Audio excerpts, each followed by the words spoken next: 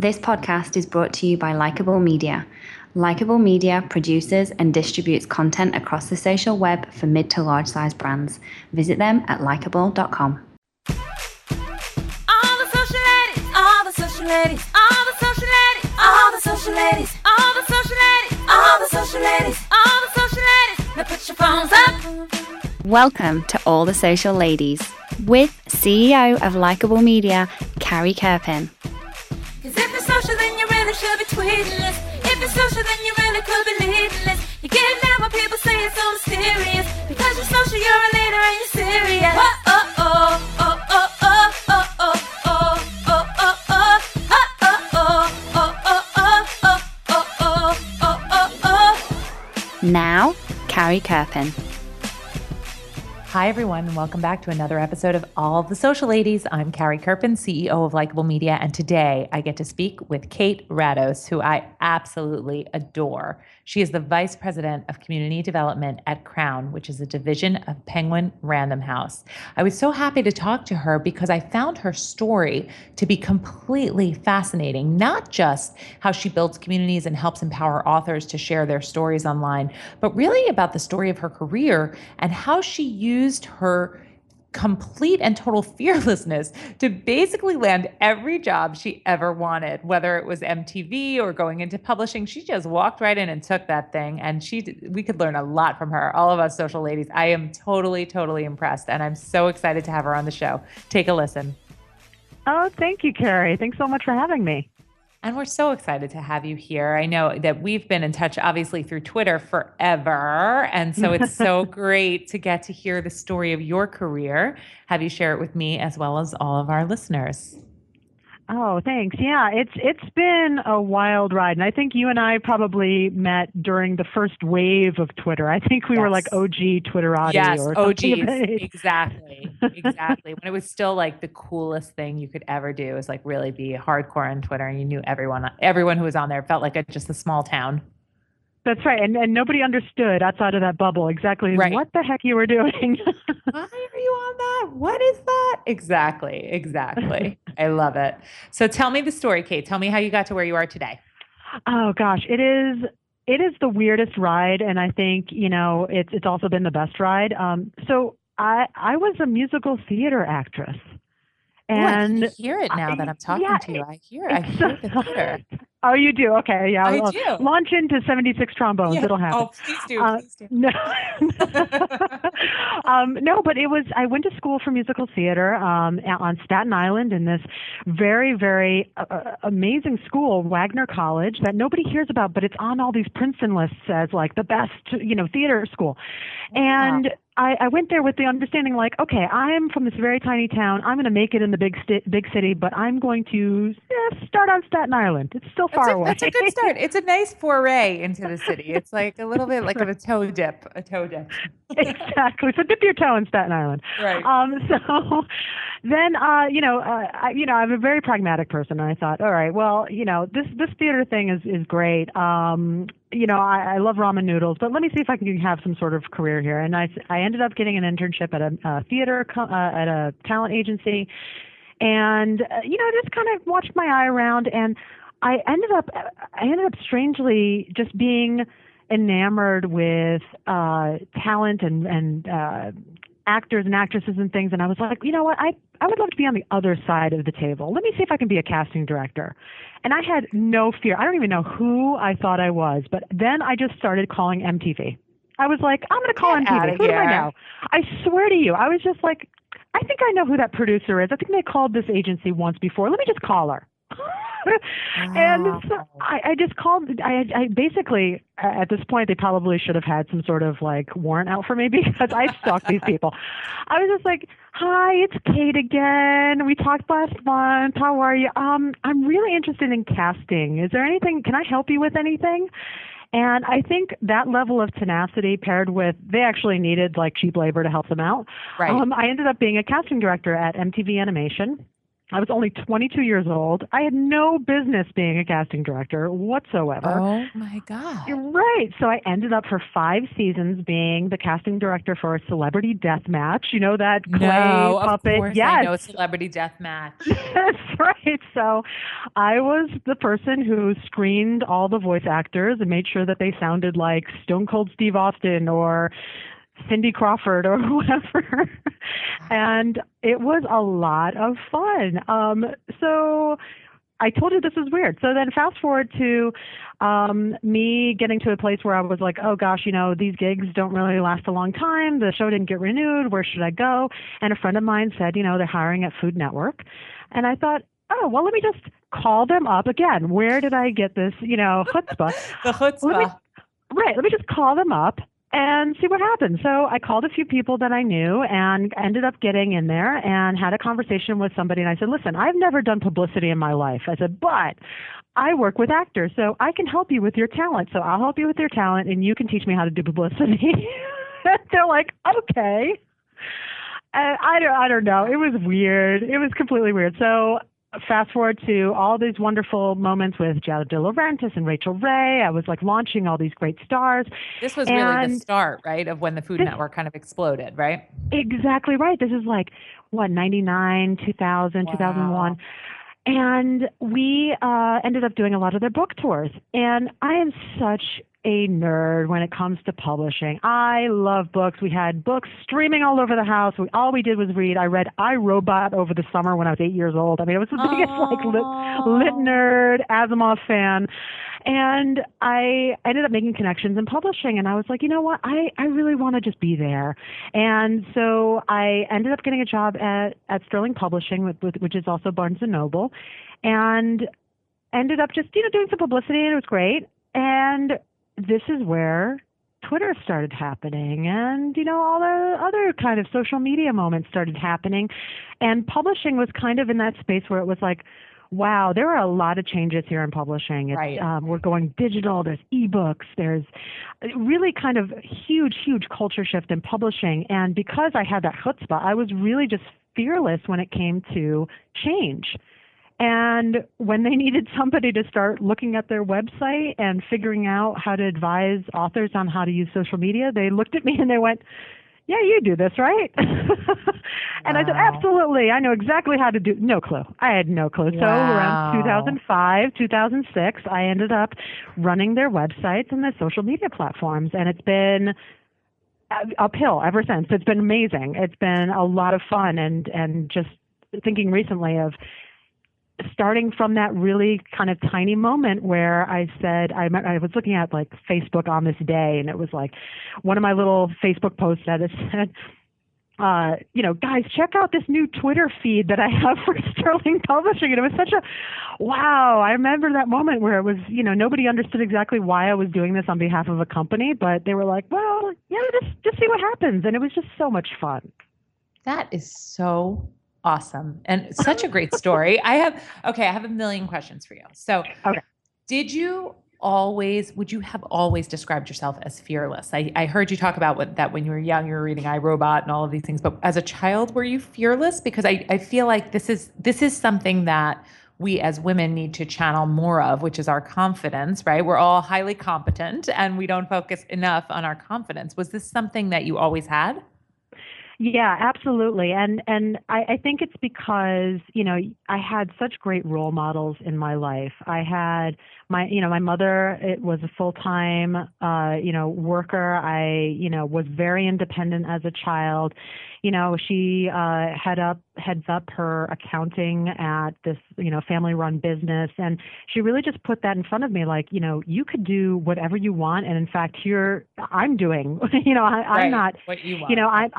I'm doing what I'd like to do. And my family's super important, but also my career is important too. And I think that she really set that stage for me to feel like, all right, well, I have no problem with this. Let's just try it.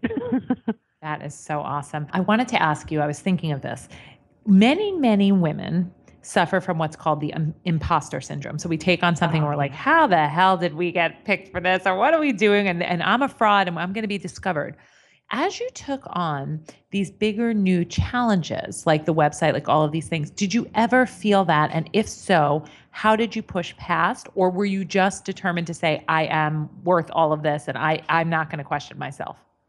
Oh no, I mean, to this day, right at this moment, I always have imposter syndrome. Yes. And I think it's because, gosh, I think it's because, we have these amazing skill sets that we kind of like, hone, and we're very inquisitive as professional women. We want to learn, we want to keep growing, but because we're pushing, we're also not taking the moment to kind of say, okay, let me just check myself here and figure out what I want to do. So it kind of like just hits you momentarily where you're like, oh, wait a minute. I'm doing this. I'm juggling all these websites. I'm running this department. Oh my goodness. What am I doing? But then I guess I feel like I just push through and kind of try to, own that moment and say, okay, yeah, I'm having a little bit of self-doubt, but you just have to push through because it's, you got yourself into the situation. Now you got to kind of just plow through. It's basically like feel the fear and do it anyway. Exactly. So, I am incredibly afraid of heights. I am really super afraid of heights. But if you find me in some sort of tourist moment where I need to be on the top of the Eiffel Tower, or I need to be somewhere because it's this once in a lifetime moment, you best believe I will push myself to be up there, be scared as heck up there, but I will push myself. And I kind of feel like that's same here. Like if I'm afraid of, running this department of 14 people, then so be it. But I'm going to push through, and I'm going to make sure that at least I'm trying it, because I never want to look back and regret not having tried. I absolutely love it. Okay, so now tell me, here you are now, the Vice President of Community Development, right? And this is for Crown, which is at Penguin Random House, right? So they've all kind of had, there's been lots of change in the publishing world, right? So so you're at Crown, at Penguin, how do you say it exactly? You'd be at Crown. At Crown Publishing, which is a division of Penguin Random House. Perfect. Yes. Okay, good. So you're at Crown. Now tell me a little bit about what you do there as the Vice President of Community Development. Oh gosh, I love saying that I am in charge of everything that beeps at Crown. Oh, that's nice. Everything, right? I mean, that's everything from websites to email marketing to social media to consumer analysis. It's pretty much everything that beeps. And I run a team of 14, and they are incredible people. And we basically run all of the vertical communities for Crown Publishing. So that's like a book club, a cooking community, a healthy lifestyle community. And that includes, as I mentioned, the website, but also the email marketing, the social media. And on top of that, we also make sure we have all the strategies in place to make sure every single author and every single title has some sort of social media presence across, hundreds of titles that we publish every year. Wow. So it's not just kind of tapping into the communities of interest. It's making sure that the authors themselves are armed with the skills and background necessary to be able to do that themselves. Exactly right. So imagine if you are running social media for Walmart. If you were equating my position with that, you would say, okay, I'm in charge of not only the Walmart social strategy, but I'm also in charge of the social strategy for this particular store, for this particular housewares department, this particular product, and the people who actually create the product, who have created the ingredients within the product. Wow. So it goes deep, my friend. So where does it resonate most, do you find that with readers when it comes from the author themselves, it carries more weight, or is it that, coming and just tapping into the communities is where it's at? What works best, or is it a mix? I don't think it's an either or. I think it's an also and. It's basically, I find that readers are fans of specific authors who use social media to really connect with their readers, and not in a buy my book sort of way. It's more of a, ongoing conversation, and they ask their readers for advice or give them some extra storytelling moments or even share personal items with them, which are always fantastic. But I also feel that readers really crave a sense of community because when you think about what you're reading next, you probably have heard it from a friend, from somebody who has said to you, look, I just read this incredible book and, I believe that you would totally love it too. Yes.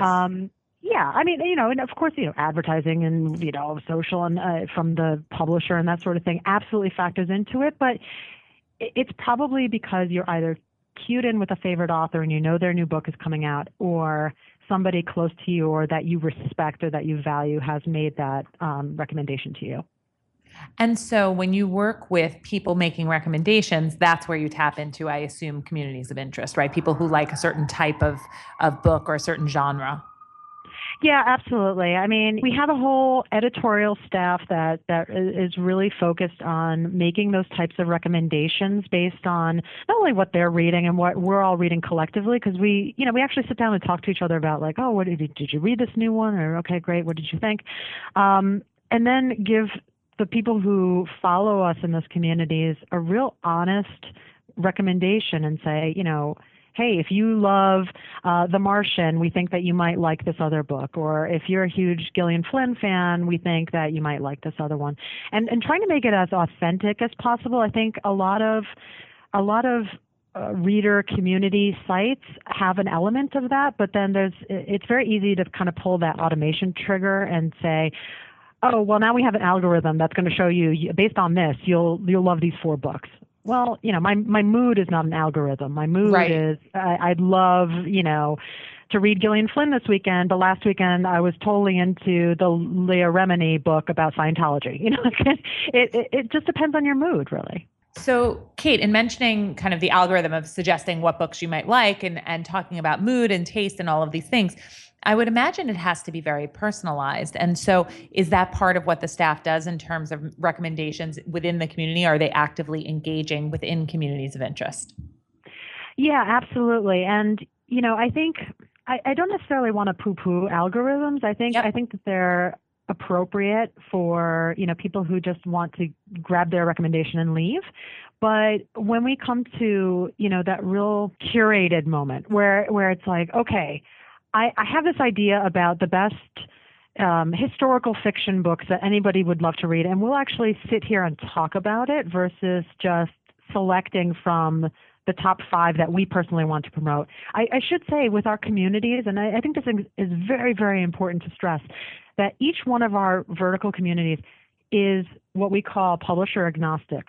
That means that, yes, Crown and PRH are certainly a priority for us. They pay our bills.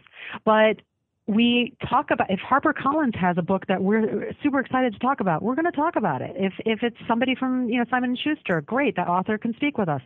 We're serving the reader. We want to make sure that the reader gets the best experience that they can, and it may not have all the bells and whistles, and it may not have multi-million-dollar budgets and huge algorithms, but we're in the service of the reader.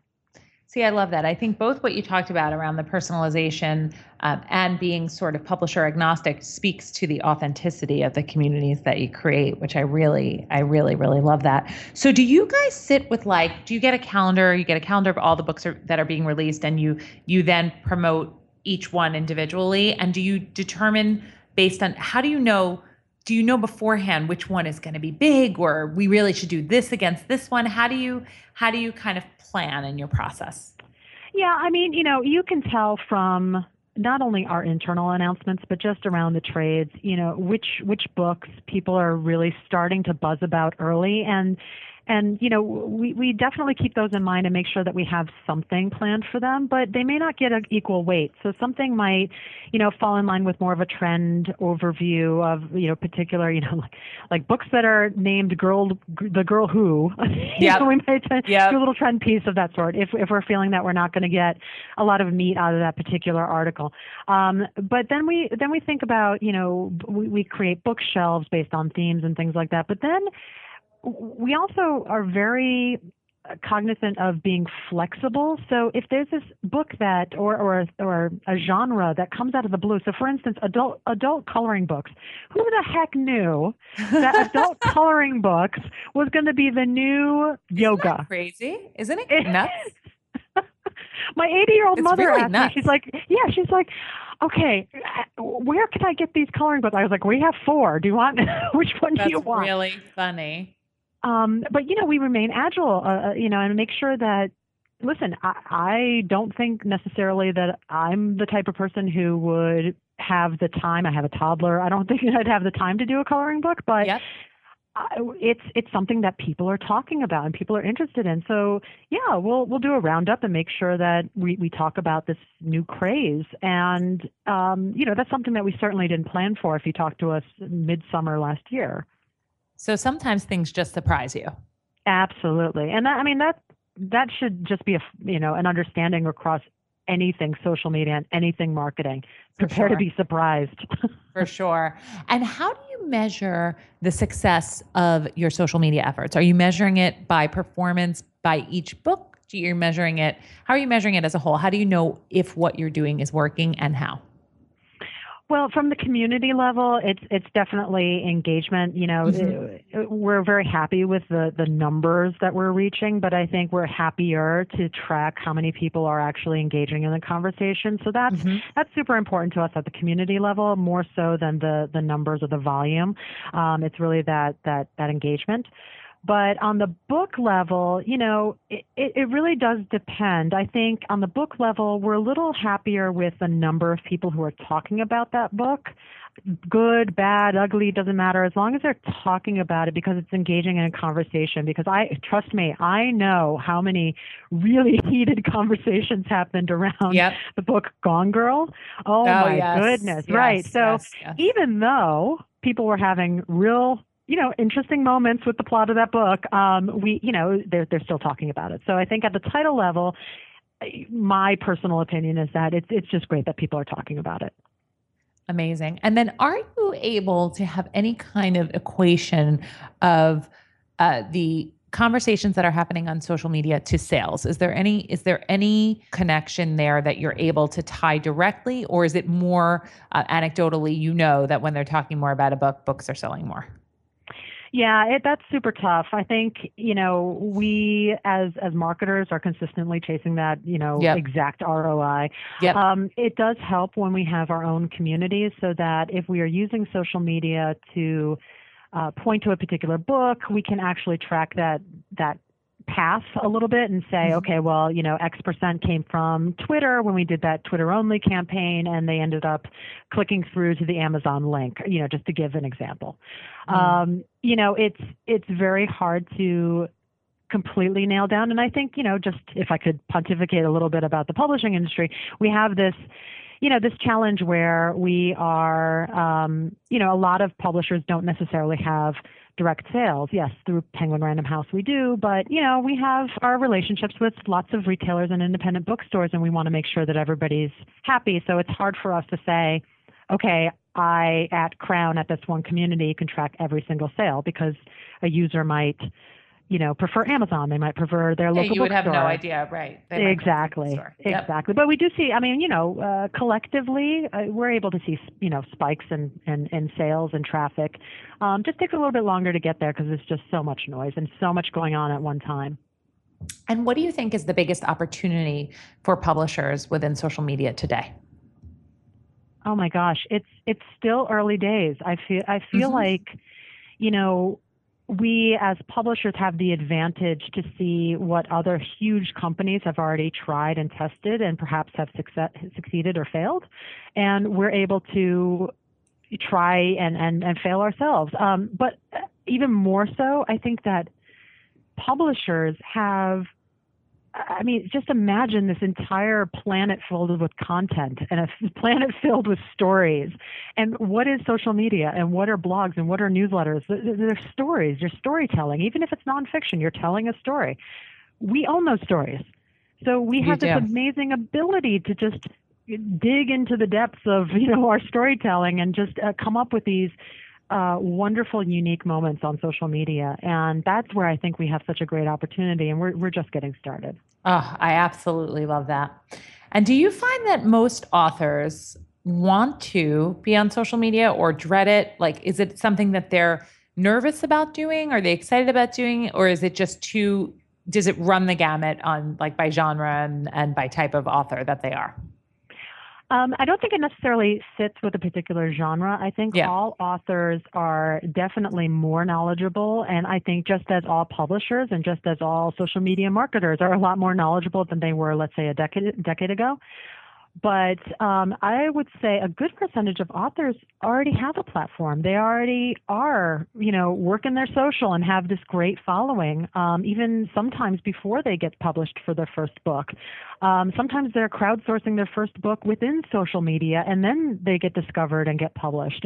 It's such a wonderful, I think of, those old school Elvis Presley moments where you're just like on on a corner playing your guitar and you get discovered. It's kind of the same thing. You're storytelling on social media and you suddenly get discovered. Yeah. There are authors and that are not necessarily fearful of social media. I think it's just because so much is out there right now. It's overwhelming. It's where do I begin? And if you listen to a lot of the talking heads of social media, myself included, there's so much noise there. It's hard to discern, okay, well, which platform should I start with? Which is more important? Which one is really going to work for me? And also, God forbid, which one is the most fun? Right. I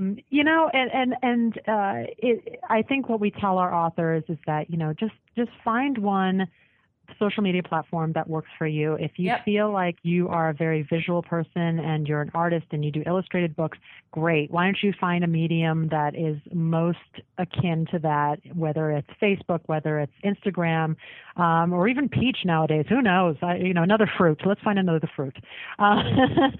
And, we equip them with as much of a guideline or training as much as we can, but with the understanding that, listen, if you're not having fun with it, don't even bother. Like, find one that you're having fun with that helps you tell your story. And don't you find that that's really the case? I mean, this is what I say to people all the time is if you hate it, then there's no reason to be doing it. Like it should be somewhere that you're spending your time that you actually enjoy. I mean, I think that's so key in having a good social presence because people smell it when you hate it. They know. Oh, you're absolutely right. And in fact, it's this authenticity theme that's kind of been running through our conversation. If you're not authentic, then you're not going to be able to make an impact, whether that's telling your story, selling a book, or even making friends. I mean, you can't make friends on social media if you're constantly like, oh, this sucks. Right. You have to really get into it and find your fun. And the thing about it is there's so many different networks, like that the behavior is so different that you will find one that you will enjoy, I think. I mean, it's really, I think it's hard to not enjoy any of them. This is true. And I think, a lot of people also kind of gravitate towards one, a platform where they feel like, oh, well, this is where my demographic lives. Well, I belong in a certain demographic, but I find that, I have more fun with certain platforms that maybe aren't necessarily directed towards my demographic. And it's okay. It's just, no one's judging you. Just have fun. Yes, exactly. I think that's it too. It actually all ties back, if you think about it, Kate, about losing the fear, feeling the fear and doing it anyway. Just nobody's judging you. I love it. So tell me what's your favorite network personally? Oh, you know what? It's so funny. I feel like I'm having this push-pull now that I'm name dropping my toddler again. I have this push-pull with social media because now I have this wonderful kid in my life, and I'm just like photography paparazzi mom. Nonstop.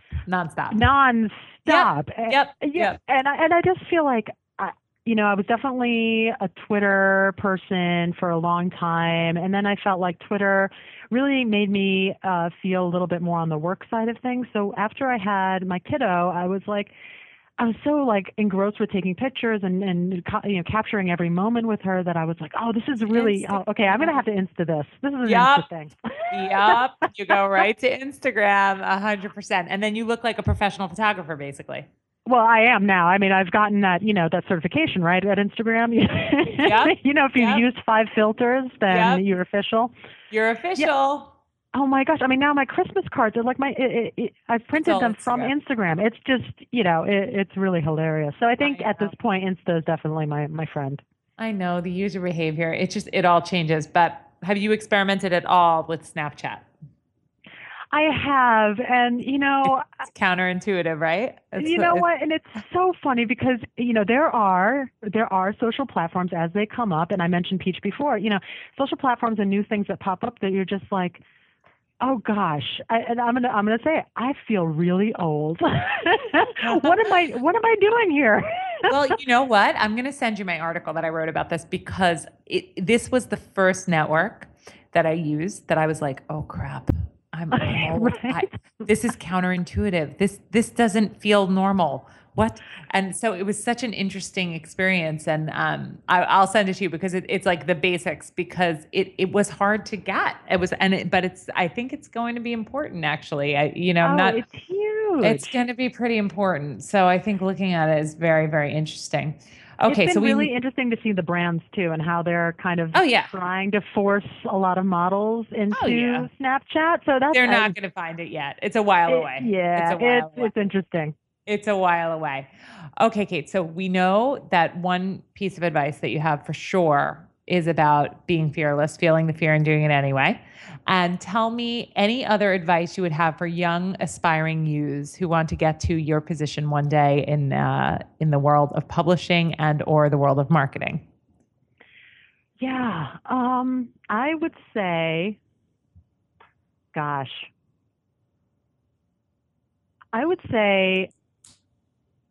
in addition to finding a job that scares you, but that excites you at the same time, understand that it's a moldable job. The job that you have at this moment could turn into something completely different and something completely challenging and exciting, but you have to look for where the opportunity is. So if you're looking at the business and you're saying, oh, there's a hole right there that needs filling and I'm really kind of interested in that, just do some research on it and go for it because you never, ever, ever know. A decade ago, I never thought in a million years that I would be running websites. I didn't, I was the person who played Atari in her room and was like, oh, okay, great. This is a very nerdy thing to do. Never in my life did I think that I'd be running websites. So, but finding that hole and making myself available to learn and to be humble enough to say, yeah, I don't know what I'm doing here, but I'm going to learn it. It's made a complete difference in my entire career. Awesome. Kate, where should people follow you? Oh, at Kate Rados. At Kate Rados. Follow her on Twitter. That's where she does all her business. And if you want to see cute pics, you can always ask to follow her on Instagram as well. This is true. Awesome, Kate. Thank you so much for being on All the Social Ladies. You are one fabulous social lady. You've been listening to All the Social Ladies with Carrie Kerpen, CEO of Likeable Media. You can follow Carrie on Twitter at Carrie Kerpen. To get current social media insights and great tips, sign up for Carrie's weekly newsletter by emailing newsletter@likeable.com. This podcast is brought to you by Likeable Media. Likeable Media produces and distributes content across the social web for mid to large size brands. Visit them at likeable.com.